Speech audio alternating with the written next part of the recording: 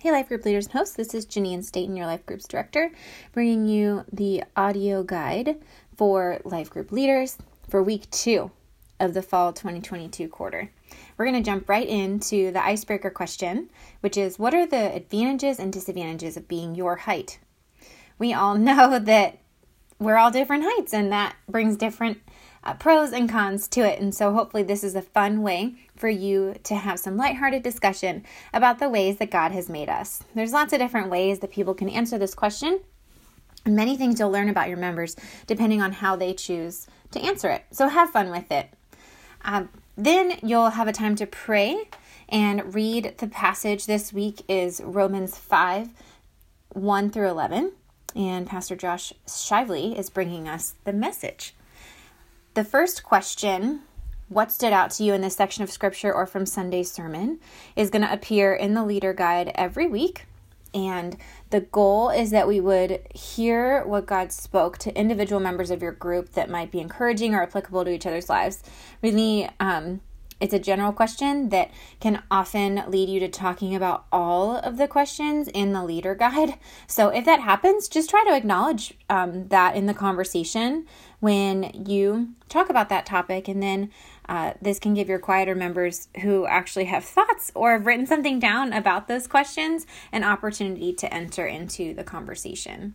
And don't feel the need to fill the silence with your own voice. This is definitely a skill that you learn over time. But one of the goals of this question is really to have your group examine the text of Scripture together. So think of it as like there's no wrong answer kind of question. And you can even say that to your group if that would be helpful. But really just help them to think through the things that God was speaking directly to them about. Okay, jumping into question 2. What does Romans 5, 1 through 11 show us about finding peace and rest in Jesus? So the purpose of this question is to identify the ways that Paul describes peace and rest in Christ in this passage. And the focus of this question can be found primarily in verses 1 through 2, where Paul describes the benefits and results of our justification in Christ. Since we are justified through Christ, we are declared righteous and therefore have peace with God. This peace grants us rest in God, knowing that we do not have to earn our salvation, nor do we have to pay the price for our salvation. Jesus paid it all. Because of these things, we can experience the fullness of the abundant and eternal life that God has designed for us, including the peace and rest we need. Finally, some members could see other ways how the remainder of the passage may also provide peace or rest in different ways. So feel free to allow your conversation to develop into the other concepts presented in this passage. Let's jump to question 3. How does God's love for you help you practice resilience in your life? So the goal of this question is to try to connect God's love to our choices to be resilient or not in the midst of life's joys and trials. As we see more of God's love towards us, we can see our struggles as an opportunity to develop perseverance, character, and hope in our lives. When we recognize God's love as a motivator, it's a game changer. No longer are we striving to earn our salvation, but we are pursuing His love with resilience in His strength. When we remember that it is God's love that motivates us rather than our works, we are freed from the sin of self-preservation and self-righteousness that so easily entangles. Instead, we are living in the freedom that the Holy Spirit gives to be the men and women that God wants us to be. So we have a couple actually going deeper options for you with this question. You could ask this follow-up question. What stories or examples can you share that illustrate the way that God's love motivates you towards resilience? So with this question, you're encouraging your group to think about specific ways that they have seen God's love influence their attitude or action in such a way as to produce resilience in their lives. Examples might include an encounter with God's Word, Holy Spirit, or a trusted friend. Another way to go even deeper with this question is to ask something like this. Alternatively, what other motivators exist in your life right now that can take your focus away from God's love and the purposes He has for your life?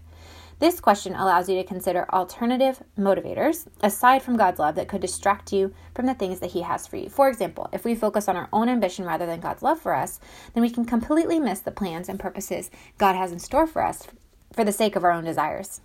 More examples could be getting ahead at work or being busy and valued by others, experiencing convenience, etc. Encourage your group to think deeper about what motivators they have in their lives. that could be taking away from their ability to move through struggles with purpose and resilience.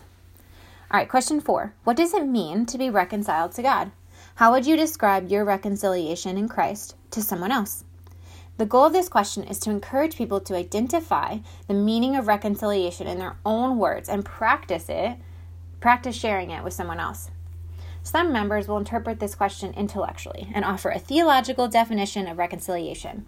A simple working definition of reconciliation is to be made friends again.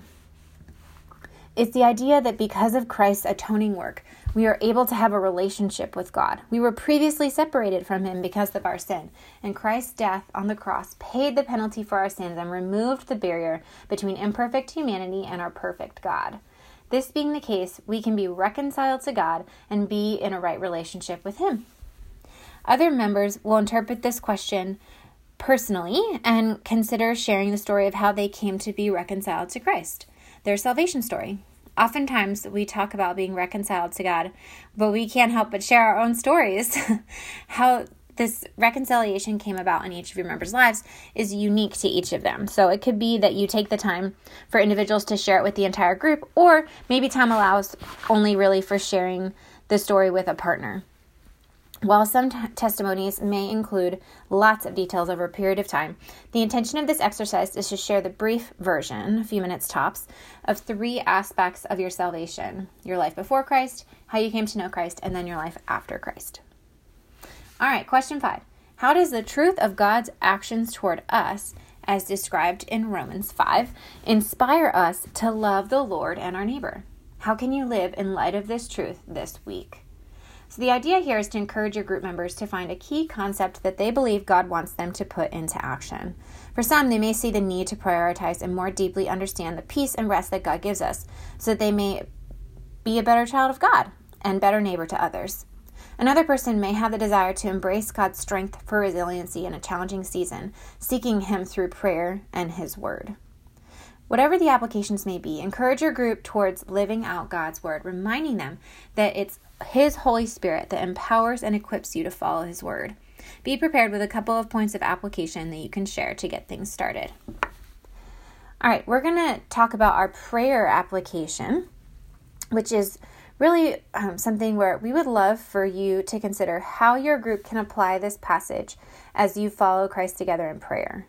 You may take a moment within your group discussion to pause and pray for something that sticks out to your group, or you may incorporate some of the following thoughts into your prayer time at the end of the meeting. However these ideas best apply to your group, please use your discretion as a leader to integrate them into your group meeting time. So, for this week's specific prayer focus, we'd love to encourage your group to pray for those who have not yet been reconciled to Christ. Our passage today describes the beauty of our relationship with God, and we want to pray that more and more could come to know Him as their Lord and Savior. Pray for someone that you know who does not have a relationship with Jesus. Encourage your group to commit to praying for these individuals regularly. As a group, pray for everyone to have opportunities to both show and speak God's love and truth into the lives of those who need Jesus. Some leadership notes for you.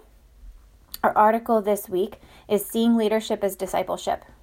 Leadership in the church is all about making disciples. This was Christ's mission and also that which He gave to His followers in the Great Commission in Matthew 28. In this way, we should strive to follow His example in leadership. We can glean from His method, seeing how He chose a small group of men to invest the majority of His time into. Out of that group, He invited an even smaller number to a more intimate relationship. Paul summarizes Jesus' approach well in 2 Timothy 2:2, which says, "And the things which you have heard me say in the presence of many witnesses, these entrust to faithful men who will be able to teach others also."